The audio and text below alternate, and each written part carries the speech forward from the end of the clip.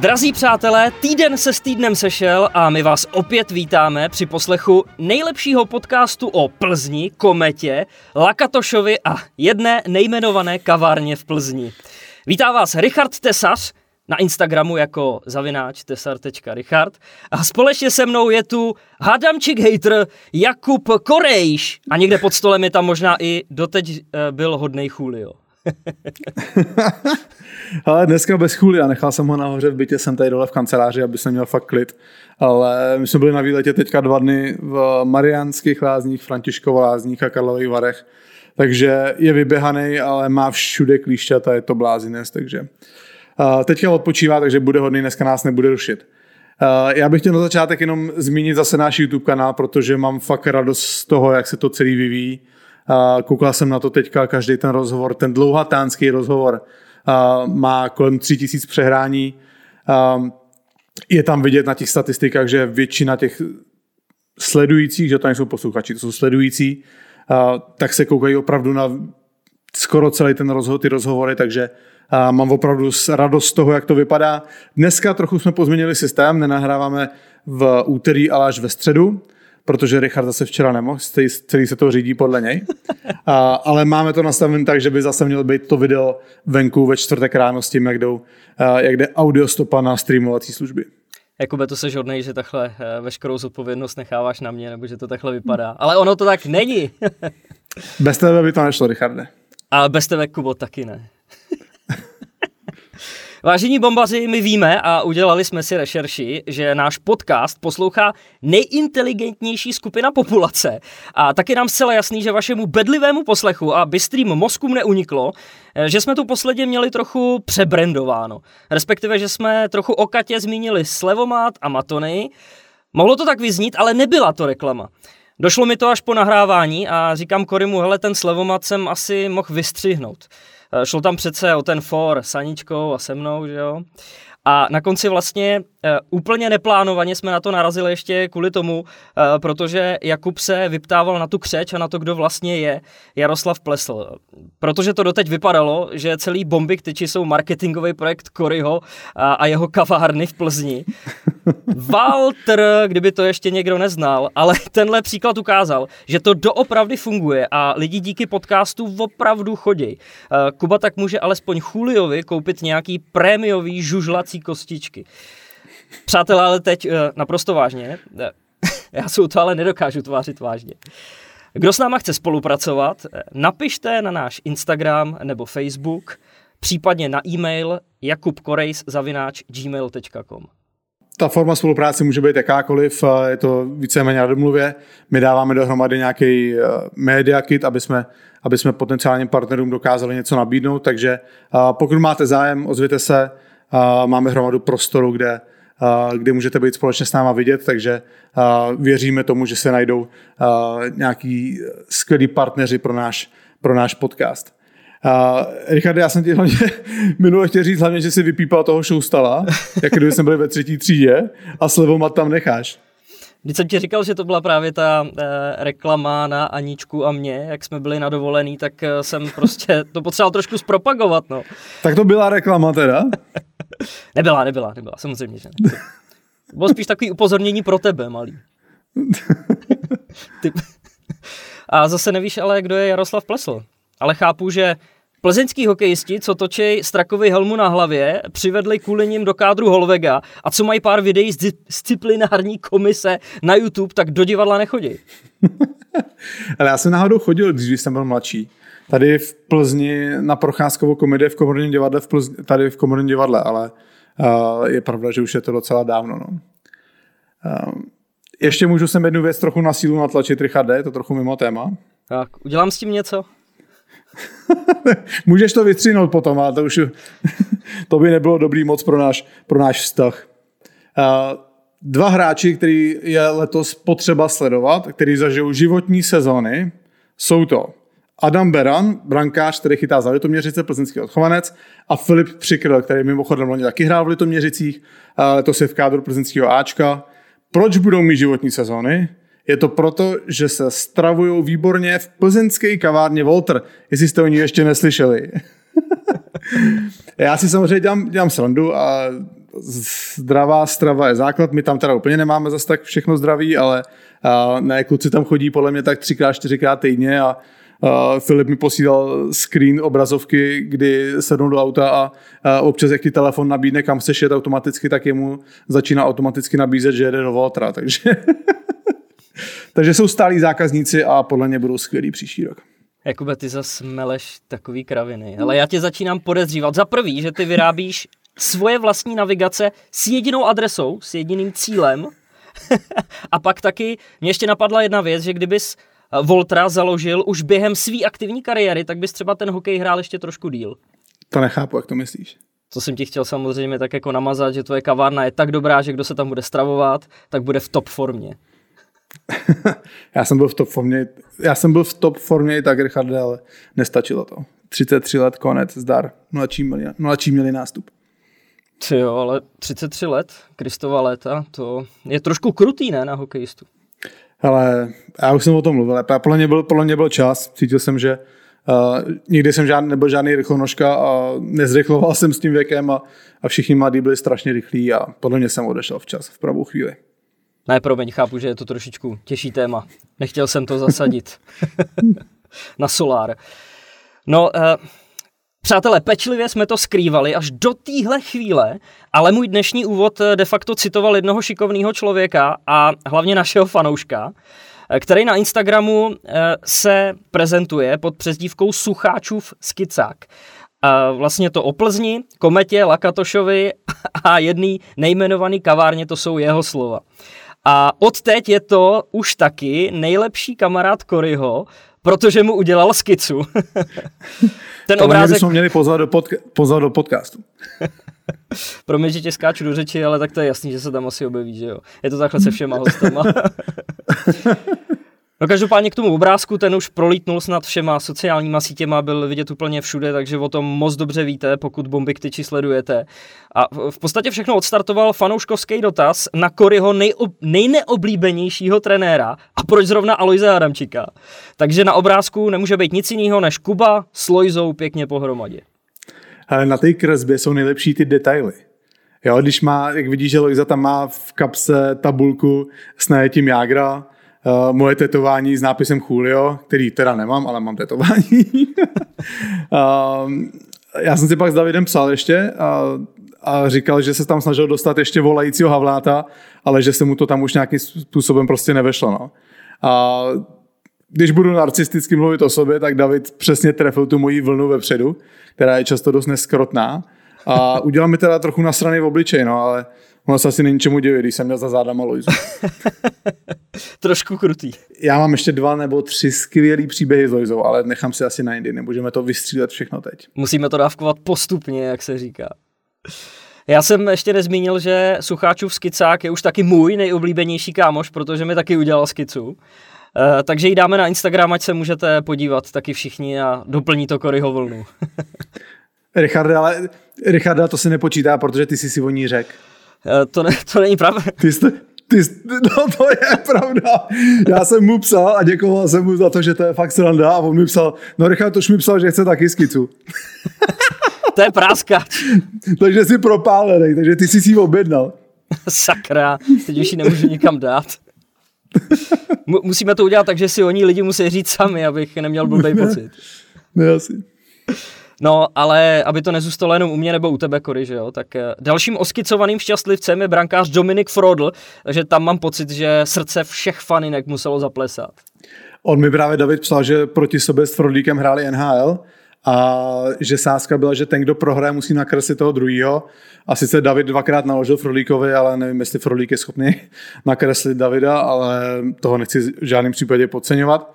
A Richarde, když jsme u toho, já pro tebe mám ještě jeden dárek. Fakt? Otevři si teďka, prosím tě, na tu naši konverzaci na Skypeu a teď ti tam a posílám ti tam jednu fotku. Tak to jsem teda zvědavý. Odesláno. Už to tam skočilo.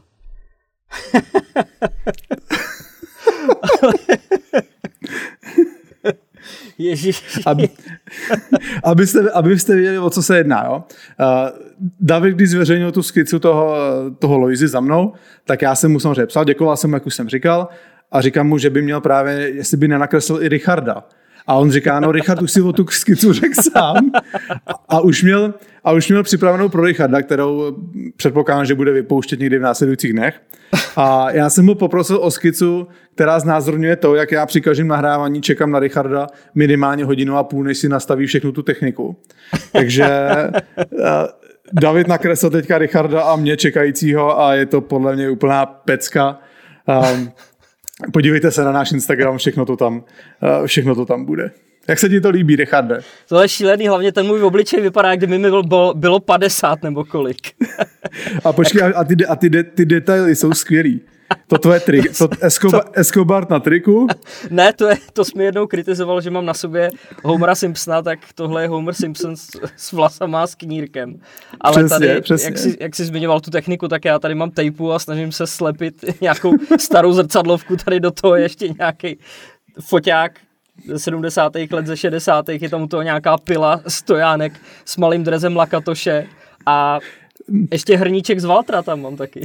Pecka, no ty detaily jsou fakt nejlepší, no. Hele, a crap is waiting, že už hodinu a skoro 13 sekund čekáš na spojení, než začneme nahrávat. Přesně tak. Prostě podívejte se na náš Instagram, všechno to tam uvidíte. Dáme tam i toho Loizu znova a bude tam i tahle kresba Richardovo, jak na něj já čekám. Teď mám trošičku takový špatný pocit, že jsme se tady plácali v nějaký naší věci hrozně dlouho a nikoho to vůbec nezajímá. Tak jedem dál, Richarde, pojď, hokej.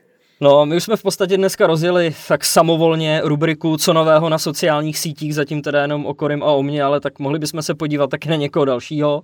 Pojďme v tom teda pokračovat a zmíníme profil Czech NHL Memes, což je vlastně stránka, která nepotřebuje naši propagaci vzhledem k tomu, že na Instagramu má 12 600 sledujících, ale prostě to bylo vtipný, takže to zmíníme. Zcela překvapivě to jsou obrázky ohledně nového formátu Extraligy, protože to je věc, která v posledních dnech nikoho nenechává chladným. První příspěvek, děti na pískovišti, tak měla vypadat schůze vedení nejvyšší soutěže. A druhý obrázek, to je reakce jednoho z takzvaných sexuálních predátorů z dokumentů v síti, který na počet týmů postupujících do playoff odpovídá 12, tak to je pohoda. Já když jsem oba dva tyhle příspěvky viděl, já jsem se doma chechtal asi 5 minut. Fakt to je pecka. Sledujte ten účet, jsou tam hodně vtipný věci. Znova, není to reklama, ale možná je. Každopádně je tak skvělá, tak krásně skrytá, tak plynulá, že když budeme tady prezentovat vaše produkty, tak nikdo nepozná, že to reklama bude. A to, jestli je to reklama nebo ne, to se dozvíme na konci pořadu. Ne, nebudu předbíhat. Tímhle vším, co jsme zmínili, se definitivně dostáváme k pátečnímu tiskovému vyjádření Českého svazu a jejího prezidenta Tomáše Krále. A je to vlastně proces té dětské hry na pískovišti o tom, kdo bude mít poslední slovo. Hokejový svaz nejprve oznámil, že se z extraligy dočasně nebude sestupovat a dojde naopak k rozšíření. Kluby na to zareagovaly tím, že chtějí zachovat 14 účastníků a vrátit baráž.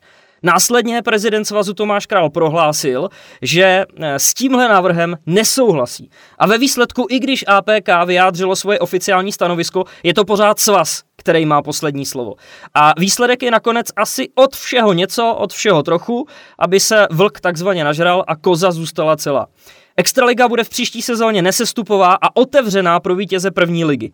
Sezónu 21-22 pak přímo opustí poslední z 15 účastníků po základní části a týmy na 11. až 14. místě se hrají takzvaný playdown, po kterým ten nejhorší svede baráž s vítězem první ligy o setrvání v soutěži. Následně sezónu 22-23 bude hrát 14 týmů a platit bude přímý sestup. Z toho vyplývá, že v těch nadcházejících 3 letech uvidíme v každé sezóně jiný formát a hlavně půjde o takový postupný zhoršování podmínek pro extraligový mužstva. Od nejbezpečnějšího formátu, kdy nespadnou, po ten nejrizikovější, kdy se bude sestupovat přímo. A zase se tak vrátíme zpátky do letošního kritizovaného stavu, po kterým se s extraligou rozloučilo Kladno. Ještě jedna zásadní věc pro letošek, respektive pro nadcházející ročník. Rovnou do čtvrtfinále postoupí 4 týmy a šanci na playoff má hned 12 týmů. 5. až 12. spolu se hrají předkolo. Výsledek máme brát jako kompromis mezi představami klubů a svazu. Takhle to zaznělo na zmiňovaný tiskový konferenci. Hodně informací. Dost. Ono tím, že to už vyšlo v pátek, tak je těžký tady něco prezentovat jako svůj názor, protože většina se k tomu všemu už vyjádřila, ať v nějakých rozhovorech nebo na sociálních sítích. A pochopitelně asi to, co my tady řekneme, tak se může krýt s názorem někoho dalšího. Takže to případně prosím neberte jako plagiátorství, ale spíš shodu názorů. Ale klidně se ozvěte, my nemáme problém s tím to zpětně přiznat, že jsme možná něco se v něčem shodli nebo kopírovali, já už ani nevím, já jsem v tom ztracený. My jsme se k těm variantám vyjadřovali už několikrát. To, co se schválilo, je takovej kočkopes, Svaz nebo možná Tomáš Král, kdo ví, jak to je. Prosadil částečně svoji verzi a částečně získal i APK. Ten herní systém je asi na pohodu, jen těch 12 mužstev do playoff je podle mě naprostá tragédie. Úplně alibistické řešení. Blíží se to skoro tomu, jak dneska děti už nedostávají medaile jenom za to, že vyhrajou, ale i za to, že se zúčastní. Trochu mi to přijde jako vaše mužstvo hraje extraligu a jsou jenom 2 horší mužstva než to vaše, tak vy si zasloužíte playoff. Na internetu se fakt člověk poslední dobou nenudí a Ondra Kochař, já řeknu, my tady někoho chcem zmínit a hned to jméno zkazím prostě. Ondra Kuchař ze Sportu si na svém Twitteru udělal srandu z Dušana Selfickýho, že poprvé řekl napřímo svůj názor a vypíchnul jeho citaci. Mrzí nás postoj a rozhodnutí výkonného výboru. Očekávali bychom, díky za pípnutí, očekávali bychom, že se při rozhodování bude více respektovat a brát zřetel na názor klubů, které za nás tvoří a hlavně platí extraligu. Rozhodnutí ale musíme přijmout. To víš, Selfický je vycvičený z ANO. Se divím, že neříká, že za všechno může Kalousek. Ale to je můj politický koutek, teďka zpátky hokej zase. Radši.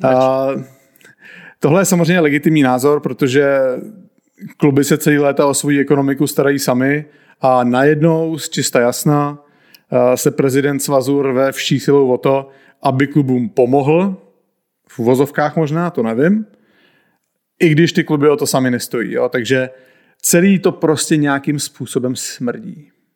Víš, nad čím já přemýšlím, nebo jsem přemýšlel, že APK vydalo prohlášení, že chce sestupovou extraligu, ale když se o tom pak hlasuje na výkonném výboru, tak 2 zástupci APK, Aleš Pavlík, který je prezidentem, a Libor Zábranský hlasují pro návrh svazu. Mně napadlo to samý, no. A podle mě jsou 3 možnosti. První je to, že si APK tím názorem jenom honila triko a ve skutečnosti chtěla nesestupovou extraligu, což si ale nemyslím, že se stalo, ale je to varianta. Myslím si, že to, co se stalo, je kombinace 2 následujících možností. Ta jedna je, že prostě obě strany došly ke kompromisu, což mi přijde jako dost reálný, ale zároveň je ještě 3. možnost a to je ta, že jednoduše Aleš Pavlík a Libor Zábranský šli proti APK. Jo, protože úplně by mě nezaskočilo, kdyby se to stalo. Je asi naivní si myslet, že uvnitř APK panuje 100% shoda, protože informace, které teďka postupně vyplývají na povrch, naznačují spíš opak. Jo, protože oni tihle 2, Aleš Pavlík je majitel Vítkovic, Libor Zábranský samozřejmě majitel Komety, pro ty, kdo by to náhodou nevěděli. Tihle 2 byli totiž hlavním motorem toho tažení za uzavření extraligy během uplynulé sezony. Jo, ona se největší vlna kritiky snesla na Jaromíra Jágra a Jirku Šlégra, který na ten vlak potom naskočili, ale hlavním hybatelem celé téhle iniciativy byli právě šéfové Vítkovic a Brna. Jo, dost pochopitelně Aleš Pavlík, protože Vítkovice bojovali o udržení skoro do posledního kola a Libor Zábranský je dlouhodobě pro uzavřenou extraligu a zároveň je jedním z nejsilnějších hráčů v rámci APK. Počkej, ale Libor Zábranský v tom včerejším rozhovoru pro Kometu říkal, že je pro otevřenou extraligu, ne? No, podle mě Libor Zábranský je skvělý politik a ví přesně, co chtějí slyšet jeho fanoušci. Jo, jasně ví, že tady je z fanouškovské obce negativní pohled k uzavírání extraligy, tak by byl sám proti sobě, kdyby něco takového veřejně přiznával. Podle mě ale zároveň z toho rozhovoru je jasně cítit, že on je na straně svazu, protože on vlastně tam říká, že na tom zasedání APK ani nebyl. Jo, navíc v tom rozhovoru dost šije do ostatních mužstev, konkrétně do Budějovic. A myslím si, že to přesně ilustruje, jaká je situace uvnitř APK, která je podle mě absolutně nejednotná. Jo, protože člověk by asi neočekával, jak jsem říkal, že se na všem shodnou ze 100%, ale že když už si něco odhlasujou, že to bude veřejný postoj všech. Ale evidentně to tak není, protože jak to sám ukázal Libor Zábranský, na APK ani nejel, což v tom rozhovoru přiznal, a na výkonném výboru si hlasoval podle sebe. Jo, a mně přijde docela vtipný, když čtu ty rozhovory na webech jednotlivých mužstev, ne, že čtu úplně všechny, ale všiml jsem si rozhovoru Romana Šimíčka na webu Vítkovic, který samozřejmě píše, že to je skvělý rozhodnutí, což je naprosto pochopitelné, protože jeho šéf to chtěl, že jo, Aleš Pavlík, tak on tam nepůjde na klubovém webu proti svýmu šéfovi. Oni ví, v podstatě tyhle rozhovory na klubových webech jsou takový mazání medu kolem huby fanoušků.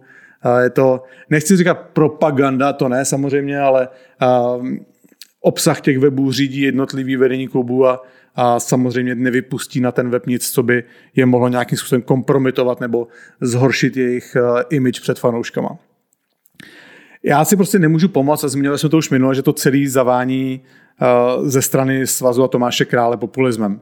Jo, že to bylo sbírání hlasů, to uzavření extraligy bylo sbírání hlasů před volbou předsedy, prezidenta. Ano, já vím, že Tomáš Král je ve výsledku jediným kandidátem, ale tyhle jeho kroky z poslední doby mohly vést právě k tomu, že žádný jiný kandidát že se žádný jiný kandidát do té volby nedostane. A ano, vím, že to je jenom spekulace, ale prostě hodně věcí tomuhle nasvědčuje. Ale samozřejmě věc je ta, že pravdu se stejně asi nikdy nedozvíme.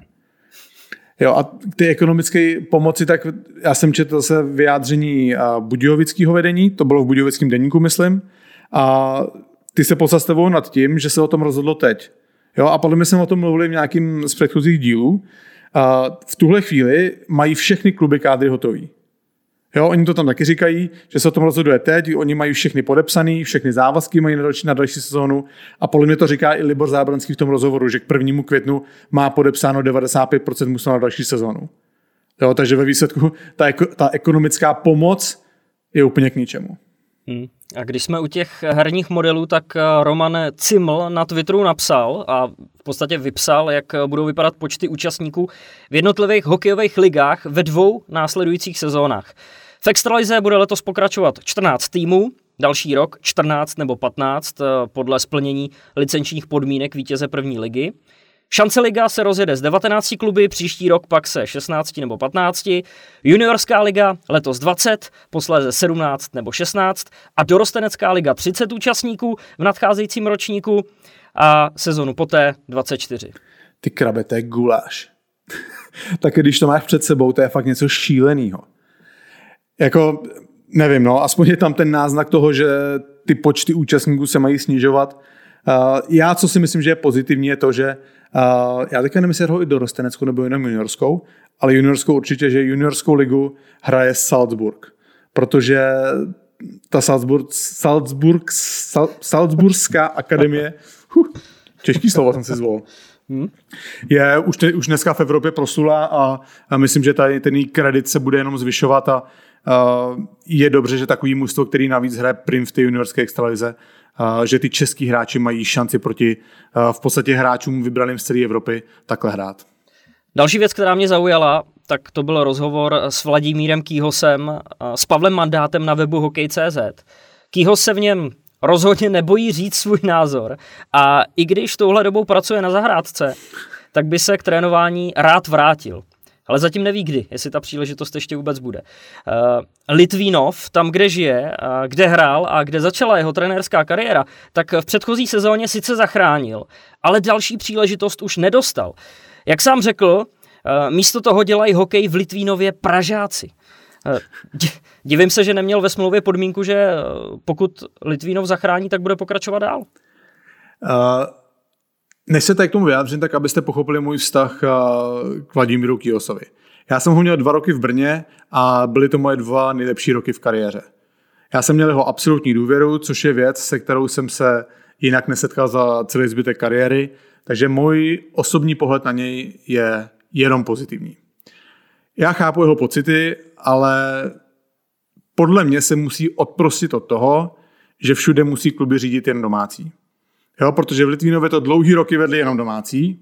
Jo, já teďka nemám úplně detailní přehled, kdo v tom vedení byl, a samozřejmě byl tam Jirka Šléger, Robert Kysela, je tam podle mě Honza Klobouček, snad to má správně to křestní jméno.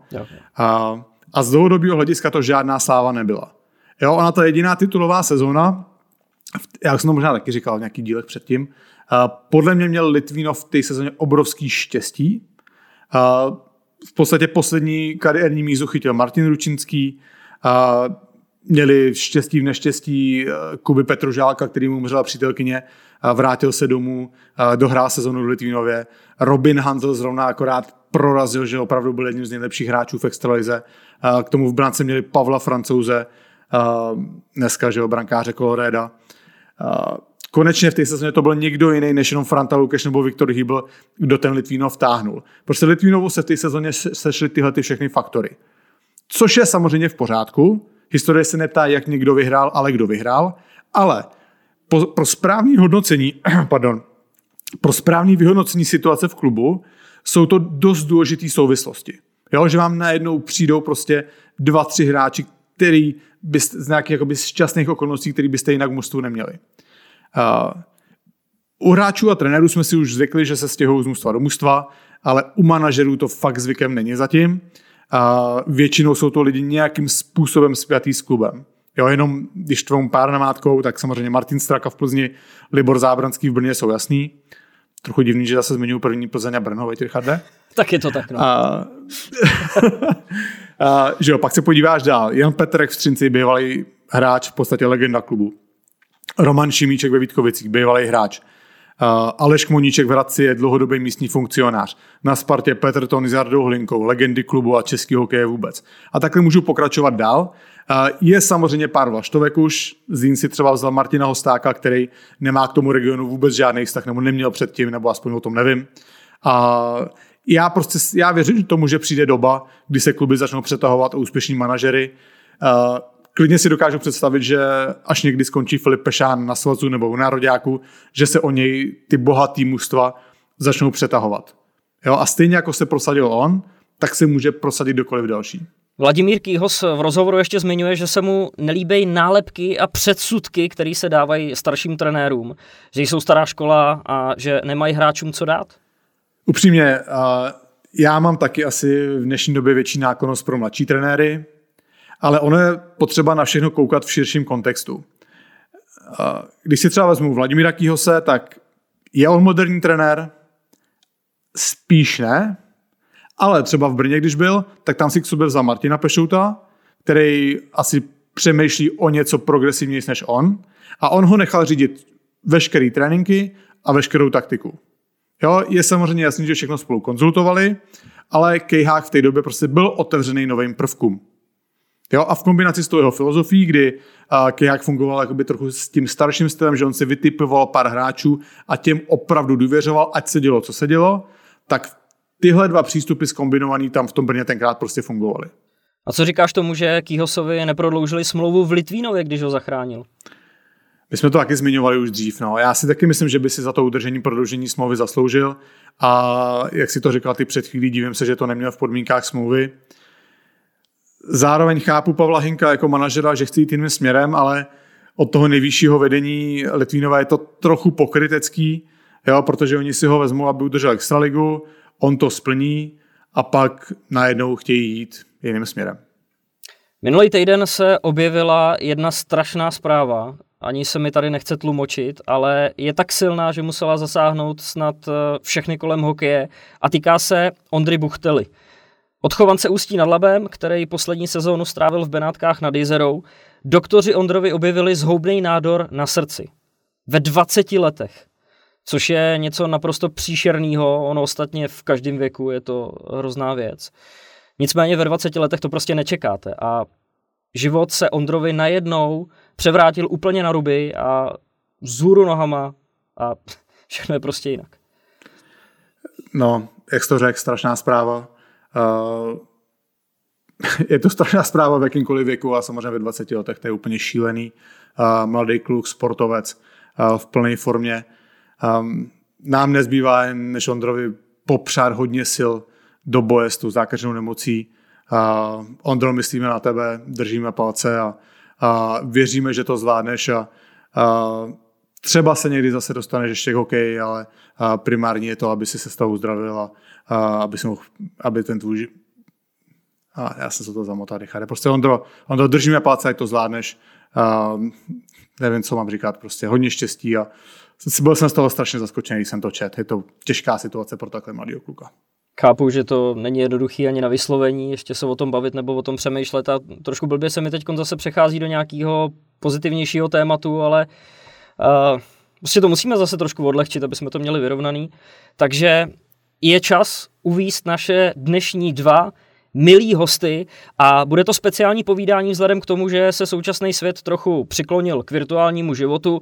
Hodně se rozmohlo streamování na Twitchi a diváky baví přímý přenosy z herních turnajů. Nějakou dobu už je tohle realitou, ale korona tomu rozhodně pomohla. Ostatně na obrazovky O2 TV Sport se dostala eSport hokejová liga s 6hodinovým vysílacím časem, což by bylo jinak naprosto nereálný a nemožný. Byl jsem hozen do rozbouřených vod po bok zkušenýho e-sportového komentátora Ondry Kvardy a nesklamal jsem. A jedním z gamerů, který se v turnaji pokoušel získat trofej nejcennější, byl Roman Pilný. Ten zase pochválil Kubu Korejse, že je jeho nejoblíbenější hráč všech hráčů historie. Slovo dalo slovo a oba jsou našimi dnešními hosty. Já musím říct, že moje jediná příprava na ten rozhovor byla to, že jsem před 25 lety hrál na počítači NHL 93. Takže na začátku toho rozhovoru jsem měl pocit, že jsem úplně v lese. Ale fakt musím říct, že ten rozhovor tak hezky plynul, ale pak jsme ho museli možná trochu na sílu ufiknout, protože se stalo následující. Roman Pilný alias Blade přijel na nahrávání o hodinu později. Jo, pravda, jel z Brna po D1, ale i tak. Nechal nás čekat. Což by teda samo o sobě asi nebyl zas takový průser, ale tím, že jsme začali později, tak na další rozhovor přišel Ondra Kaše, a dokonce i s přítelkyní Markétou, mimochodem přesně na čas, tak jak to má být. Takže my jsme vlastně dojížděli ten rozhovor a už jsme viděli venku před studiem, jak postává Ondra s Markétou a nechtěli jsme samozřejmě nechat čekat, navíc začínalo trochu pršet, takže jsme to trochu ušmykli. No nic, i tak ten rozhovor byl výživný, takže dámy a pánové, tady jsou Ondra Kvarda a Roman Pilný alias Lelek a Blade.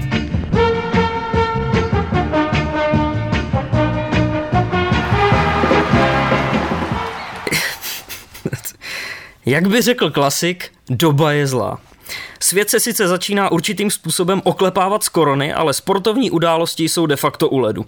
Strádají diváci, ale pochopitelně i hráči a komentátoři. Jsou to ale pochopitelně tací, kterým aktuální situace hraje do noty. Vzhledem k tomu, že se svět překlopil do virtuální doby, jsou nyní v centru pozornosti gameři a e-sportoví komentátoři. Shodou okolností tu dnes máme zástupce obou táborů. Jedním z nich je rodák z Brna, který žije v Praze. Jako hráč začínal, ale nakonec se našel v roli komentátora. Ten druhý u konzolí zůstal a streamováním si vydělává na život. Dámy a pánové, Ondřej Kvarda. A vedle něj sedí Roman Pilný. Pánové, vítejte v podcastu Bomby k tyči.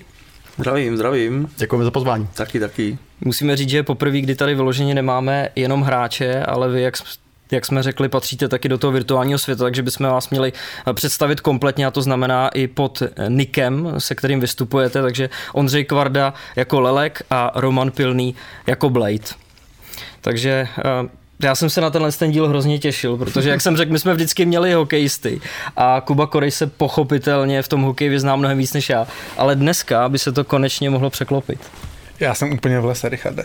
Já tady budu dneska jenom sedět tak na tenise, tak koukat, jak si pinkáte akorát. A občas do toho něčím vstoupím. A já budu dneska jak to, když koukám na DVTV a je tam nějaký sportovec, nebo samozřejmě hokejista, tak ono vidíš, jakoby, že buď ta Drtinová nebo Veselovský, že se na to připravovali. Že se ptali lidi, kteří se v tom pohybujou, že jako se snaží zjistit o tom co nejvíc, ale z toho, jak mluví, tak vidíš, že tomu nerozumí ani trochu, že jo. Tak to budu dneska tady já. Jsem připravený, ale nerozumím tomu ani trochu. O to jsme tady my, aby jsme ti třeba zapojili, zasvětili. Když jsi mi Kory říkal, že bychom měli nechat mluvit naše respondenty. Okay. A ne nás, takže... Dneska to bude. Asi tenhle případ. Ondro, tak začneme u tebe. Já už jsem zmiňoval, že ty seš e-sportový komentátor, ale co to vlastně obnáší, co to znamená? Tak e-sportový komentátor, to je hodně podobný jako klasický komentátor. Samozřejmě je to okolo těch her. V mém případě je to o Counter-Strikeu a NHLku. V rámci Counter-Strikeu, tak tam jsme se potkali právě i tady s Romanem. Potom jsme teda zjistili, že máme spousta společného, jako třeba Srdce z Brna a Kometu a další věci. Ale jinak e-sportový komentátor, tak myslím si, že se to dá opravdu hodně srovnat s jakýmkoliv jiným komentátorem, což znamená, je to hledně o té přípravě, je to o tom, abys znal tu danou hru, tu danou disciplínu a snažil se to těm divákům přednést tak, aby je to bavilo. Ty jsi zmínil, že oba dva jste z Brna, ale ty jsi v tom Brně nezůstal. To já mu to vyčítám už strašně dlouho, ale to ještě, no. My na sebe máme pár kompromitujících fotek různě ze Spartou a podobně. Nebudem to vytahovat. Tak. Ne, já jsem se přestěhoval do Prahy zaprvé kvůli škole, tam to teda moc dlouho jako teda nebylo, nebo nezůstal jsem na té škole moc dlouho, ale hlavně kvůli práci, protože těch studií, co se týče jakoby těch e-sportových komentátorů, tak to je všechno v Praze. A pro mě to bylo potom samozřejmě o to jednodušší ty práce dostávat, protože takhle to nebylo jenom o tom, že by mě museli proplácet i nějakou cestu nebo podobně, takhle jsem prostě byl jeden z Pražáků a díky tomu jsem se mohl dostat k daleko více projektům a tím pádem práci. Já jsem teď tě sledoval, nebo už delší dobu tě sleduju, ale já mám pocit, že skoro každý den něco děláš, něco komentuješ. Máš pocit, že teď konkrétně v té koronavirové době seš třeba vytěžovaný víc, než jsi byl předtím?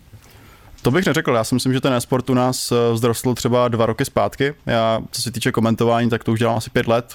Nějakým způsobem tady vystupuji už ještě asi o 3 roky díl, ale co se týče toho komentování, tak tady těch lig, které tady vznikly, tak stále přibývá.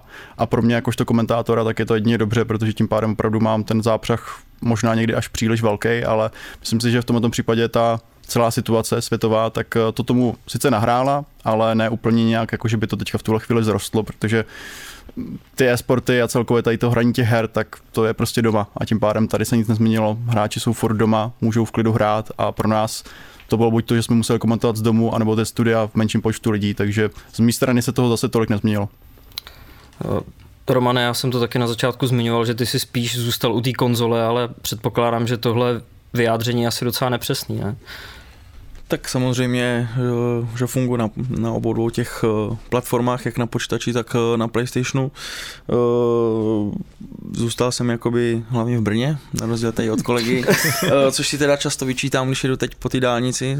Komentujeme spolu samozřejmě různé ligy tady v Praze, takže vždycky jsem se Ondrovi smál, že takhle zradil Brno. Samozřejmě jemu jedinýmu, já jsem to odpustil vždycky, ale teďka vždycky, když strávím 5 hodin na dálnici, tak už ho chápu, proč to udělal, ale samozřejmě mě se v Brně líbí, takže myslím si, že to je taková menší Praha, tam najdete úplně všechno, co potřebujete.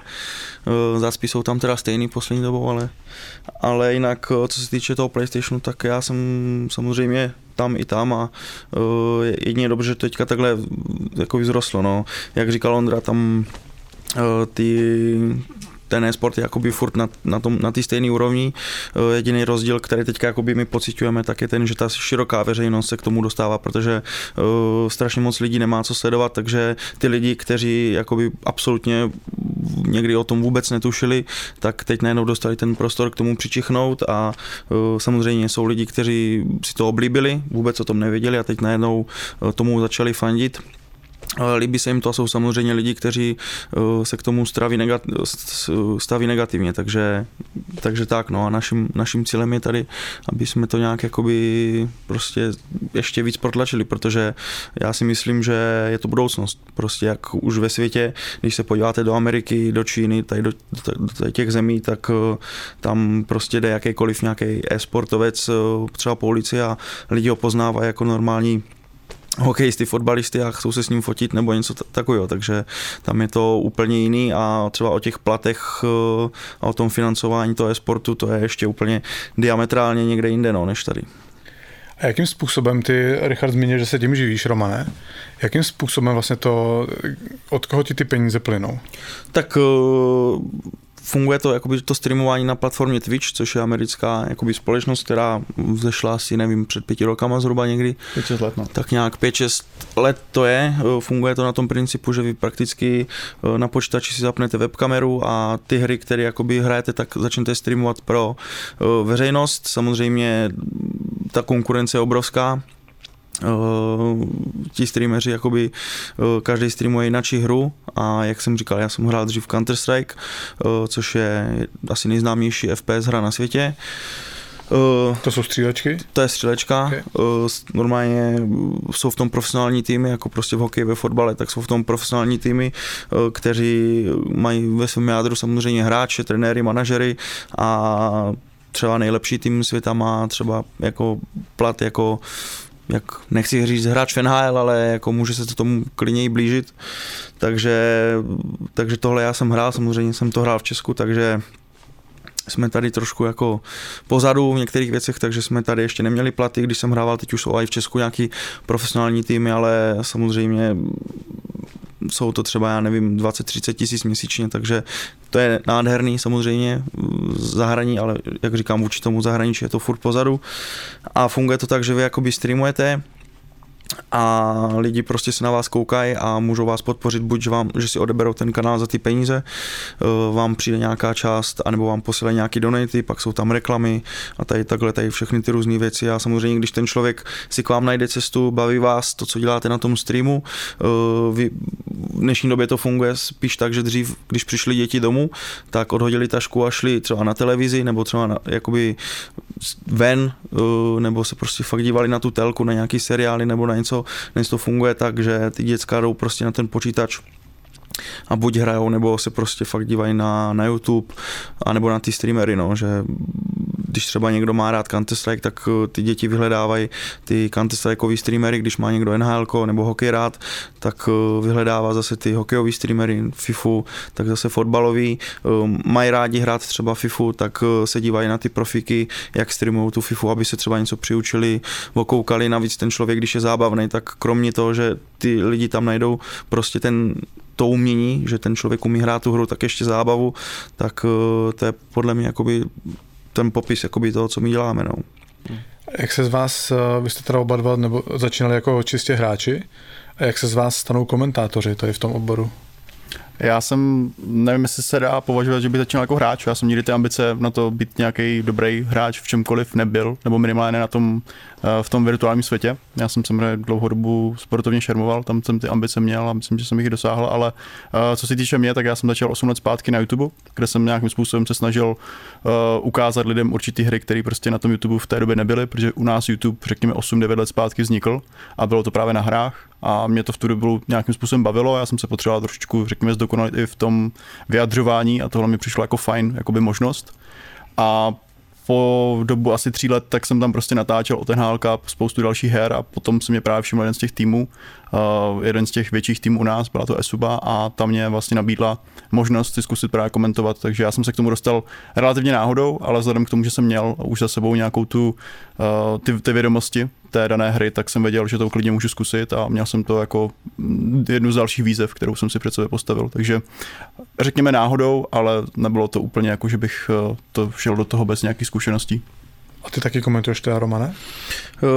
No, jak kdy, já jsem spíš jakoby na analýz desku, což je analyzování hry a ten příběh je prakticky stejný jako tvůj. No, hrál jsem 11 let Counter-Strike, teď jsem jakoby s tou profesionální kariérou, protože profesionální znamená, že za to dostáváte peníze, což v Česku za mě ještě, já jsem skončil v roce 2017, tak jako ještě nebylo trendy platit ty hráče, my jsme jenom jako z turnajů získávali peníze, to znamená, když jsme vyhráli nějaký turnaj, tak jsme třeba jako na tým, kde 5 lidí dostali 50 000, takže jsme třeba 10 dostali za výhru, ale... Bůra jste upálili někde v hospodě. No, pak jsme to šli oslavit, takže jsme dom přijeli často ještě zadlužení.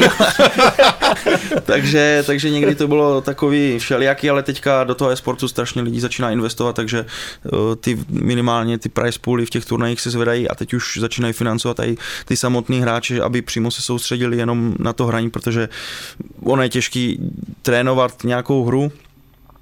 Je to v podstatě, si to můžeme představit jako s normálním hokejem. Nedovedeš si představit, když bys prostě hrál jako závodní hokej, abys ještě chodil k tomu do práce. Jo. Takže ty lidi teďka, nebo ty týmy se snaží ty hráče zajistit tak, aby měli čistě čas na ten trénink, nemuseli chodit do té práce a věnovali se čistě jenom tady tomu, protože, jak říkám, když ty týmy se zlepšou a prorazí do toho zahraničí, tak tam jsou ty prize pooly strašně obrovský, tam jsou v tom miliony, ne miliardy, samozřejmě jak jde, ale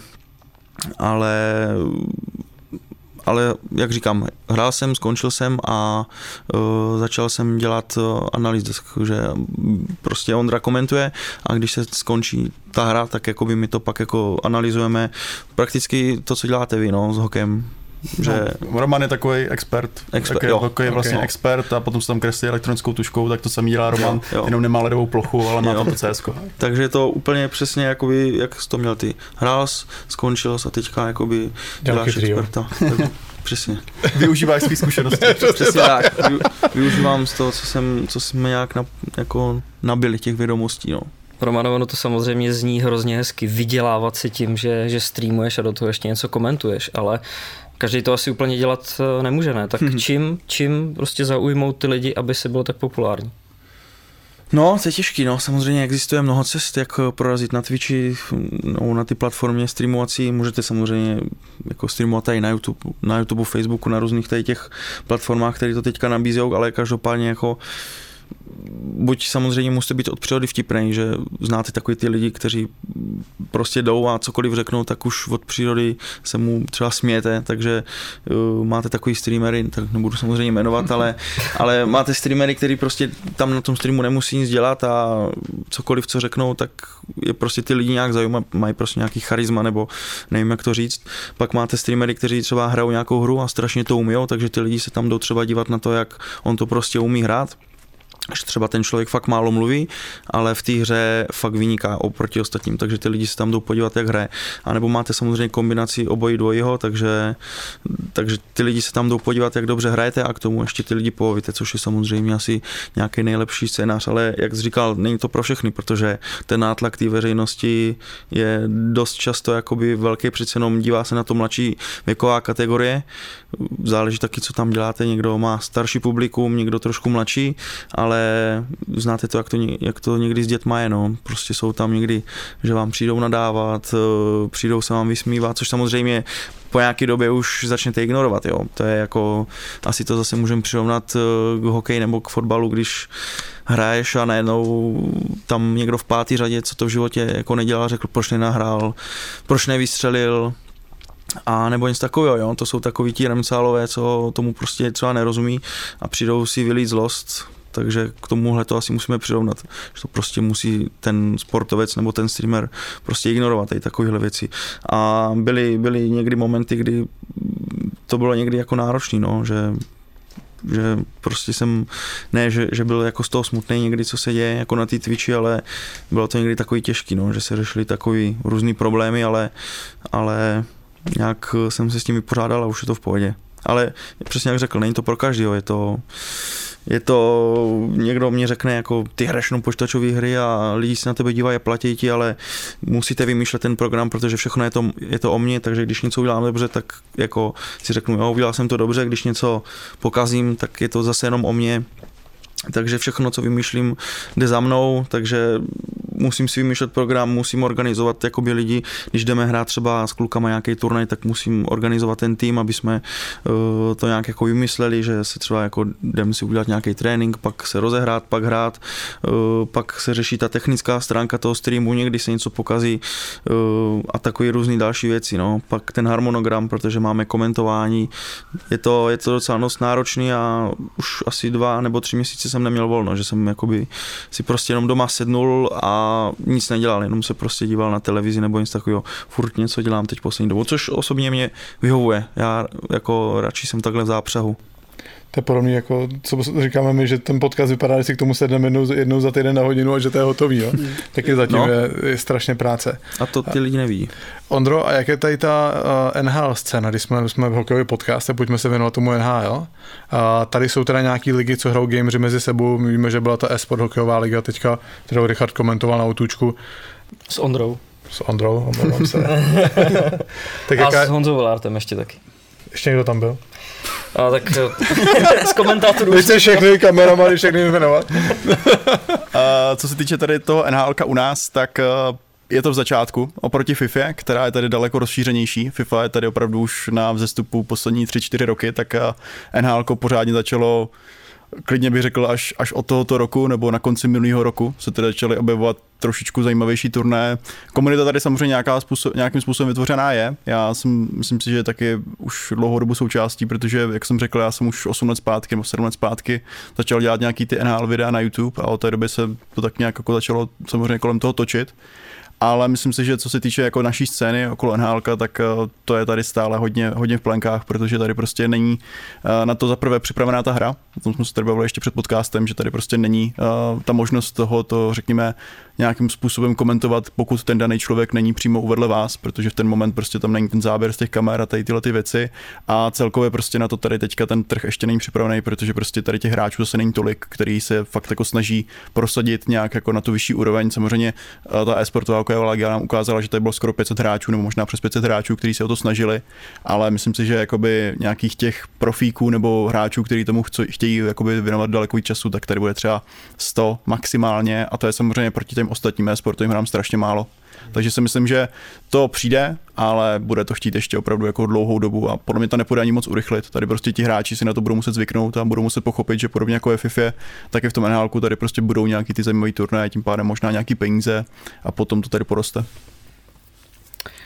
Romane, ty, když se vrátíme zase zpátky k tobě, aby jsme vás pěkně jako vystřídali, jo.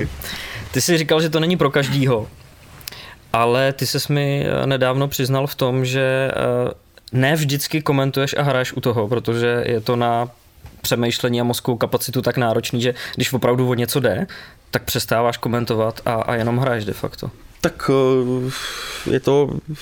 je to samozřejmě těžký, když třeba hrajeme nějaký turnaj, tak ještě samozřejmě to funguje tak, že jakoby já mám na jednom monitoru hru, kterou hraju a pak mám další monitory, že třeba na jednom monitoru mám chat, kam ty lidi píšou, což znamená, že to je ta komunikace mezi streamerem a těma lidma, kteří tam za váma chodí a strašně moc lidí, kteří chodí na Twitch, tak na ten Twitch chodí právě proto, že tam mají tu živou komunikaci s tím streamerem, že si s ním můžou pokecat, protože ho mají rádi, proto za váma chodí a mají ho buď rádi, jak říkám, podle toho, jak hraje, nebo podle toho, jak vás baví, jaký vymýšlí program, co dělá pro ty lidi, že třeba pořádáme nějaký turnaje právě s lidma, takže tam jako můžou oni registrovat, zahrát si s náma, takže tohle jsou všechny ty věci, proč oni tam jako za váma chodí a ve chvíli, kdy se mě tam třeba na něco někdo ptá, já to třeba s ním jakoby řeším nebo si povídám, tak nejenom odchází fokus od té hry. Zase si to můžeme představit, že během nějakého fotbalového nebo hokejového zápasu prostě by se s váma někdo bavil a ten fokus z té hry by šel pryč, tak neděláte to úplně na 100%, takže jsou momenty, když hrajeme třeba nějaký turnaj, tak se nemůžu dívat na ten chat, protože prostě to ubírá toho soustředění a samozřejmě, když to vezmeme na nějaký sport, tak tam je hlavní ten jako fyzický výkon, ale u toho e-sportu je, když řeknu z 60-70% to všechno o hlavě, o soustředění a jakmile se nesoustředíte, tak je to špatný, no. Takže někdy je potřeba se prostě soustředit a to jsem ti říkal tam právě na té sportkové lize, že když hraju NHL doma, tak se dívám na ten chat, kde tam klasicky někdy přijdou lidi, co to hrajou 4x líp jak já, což samozřejmě nehrajou, ale proč to nenahrál, proč to nevystřelil, proč tam toto a najednou už začínám cítit pod tlakem, že už vím, že jako jsem něco zkazil a ještě to vidějí i ty lidi a teď se jim ještě chcete zavděčit, že jakoby, když se na vás dívají, tráví s váma ten čas, tak fakt chcete jakoby jim přinášet jako tu pěknou hru a teď se vám najednou nedaří a oni vám to ještě někteří schválně nechávají sežrat, což samozřejmě prostě tak to chodí. Zase se budeme točit kolem toho hokeje, jo, prostě. Týmu se daří, tak všechno je dobrý a pak najednou kometa přestane hrát dobře a budíček. No. to jsme milovali vždycky. No. Hele, a ty když to streamuješ, tak hraješ proti komu? Jako proti počítači? Říká se to, já vůbec nevím, co mám říkat. Jo, počítači, no. Dobrý, Kuba, pojď. Já asi na nejvyšší úroveň předpokládám. Obtížnosti? No, to je jakoby, hrajeme proti lidem, jako samozřejmě. Proti lidem se hraje teda, no. Okay. Ale můžeme hrát, samozřejmě hrajeme i proti počítači, že jsou tam jako i různý mody, ale jinak hraješ proti prostě lidem, no. A hraješ v tom NHLku různý mody, že se dokážeš třeba jako potkat i s finskýma profíkama, co prostě berou, já nevím. Ojra. Tak. Peníze. Těžký peníze, takže a nejvíc hezky na tom je, že jakoby ta naše scéna, třeba dejme tomu 5 nejlepších hráčů z Česka, se jim dokáže už vyrovnat si. Myslím, že máme třeba tady Adama Menšíka Jouvio, což je nejlepší, nebo jeden z nejlepších hráčů, nejlepší, často jste ho tak samozřejmě označovali. Samozřejmě je to těžký přímo označit, kdo je přesně nejlepší, ale ten Adam asi má jako vůči těm ostatním asi o krok napřed, než třeba, já nevím, Kumbík, Pepča a tak. Často jste to řešili, že Adam je první. No, top 5 je podle mě správný označení. Top 5, dejme tomu, tam samozřejmě taky záleží na aktuální formě a tak, ale ten Adam má taky výhodu, že on právě s těma Finama dřív trénoval, je s nima v kontaktu, takže on trošku nasal toho jejího hokeje, zase stejně jako reálný sport, že Kanada hraje jiným stylem, Češi hrajou jiným stylem a Fini hrajou jiným stylem, takže i tak ti Fini ten prostě jinak na to mají jiný přemýšlení a ten Adam to hraje trošku jak oni, což je tady pro nás Čechy jako docela hodně nepříjemný. A myslím si, že jako se jim můžeme někteří jako vyrovnat. Já teda asi ne, ale... Ty musíš začít hrát jinak, nesmíš hrát jako já, Romane, už. No já tak právě to bude ten problém. Já tak právě hraju. Vysvětlili jsme tady tu kauzu vůbec dopodrobná, nebo to ještě lidi nevědějí? Asi říkal jsem to minulé podcastu, možná to. Řekni to rychle, Richarde. Ale vlastně to není jenom z tvý strany, ale z mý strany, proč tady dneska tyhle dva kluky máme, protože Blade jednou, kde si řekl, že ty vlastně seš obrovský fanoušek Komety, seš permanentkář a Kubu Korej se si sledoval na ledě a někde si řekl, že on je tvůj oblíbený hráč, tak od té doby o tobě pořád Kory mluví. Jo, tak to jsem A protože já jsem samozřejmě s Ondrou Kvardou komentoval e-sport hokejovou ligu a protože vím, že Ondra má mnohem větší dosah na sociálních sítích, tak jsem se s ním taky začal kamarádit, takže proto jsme vás sem dva takhle pozvali teď. No, tak... Upozornil si na sebe, Romane, no? Jo, tak hlavně já ještě nutno podotknout, že jsem ještě, jako teď už teda nevím, protože jsem si zlomil koleno nedávno, takže už to jde taky z kopce, ale ještě do nedávna jsem hrál jako hokej, NHL, to je noční hokejová liga v Brně. Jo. To je dobrý, kdo může říct, že hrál. No právě, já to říkám, že hraju NHL, samozřejmě to pak ještě podotknu, že to je jako noční hokejová liga. Ono se to hraje většinou tak jako v 9-10 večer. To se hraje na rondu nebo na... No, kdekoliv v Brně to s těma lidama špatný, takže jo, kolikrát jsme...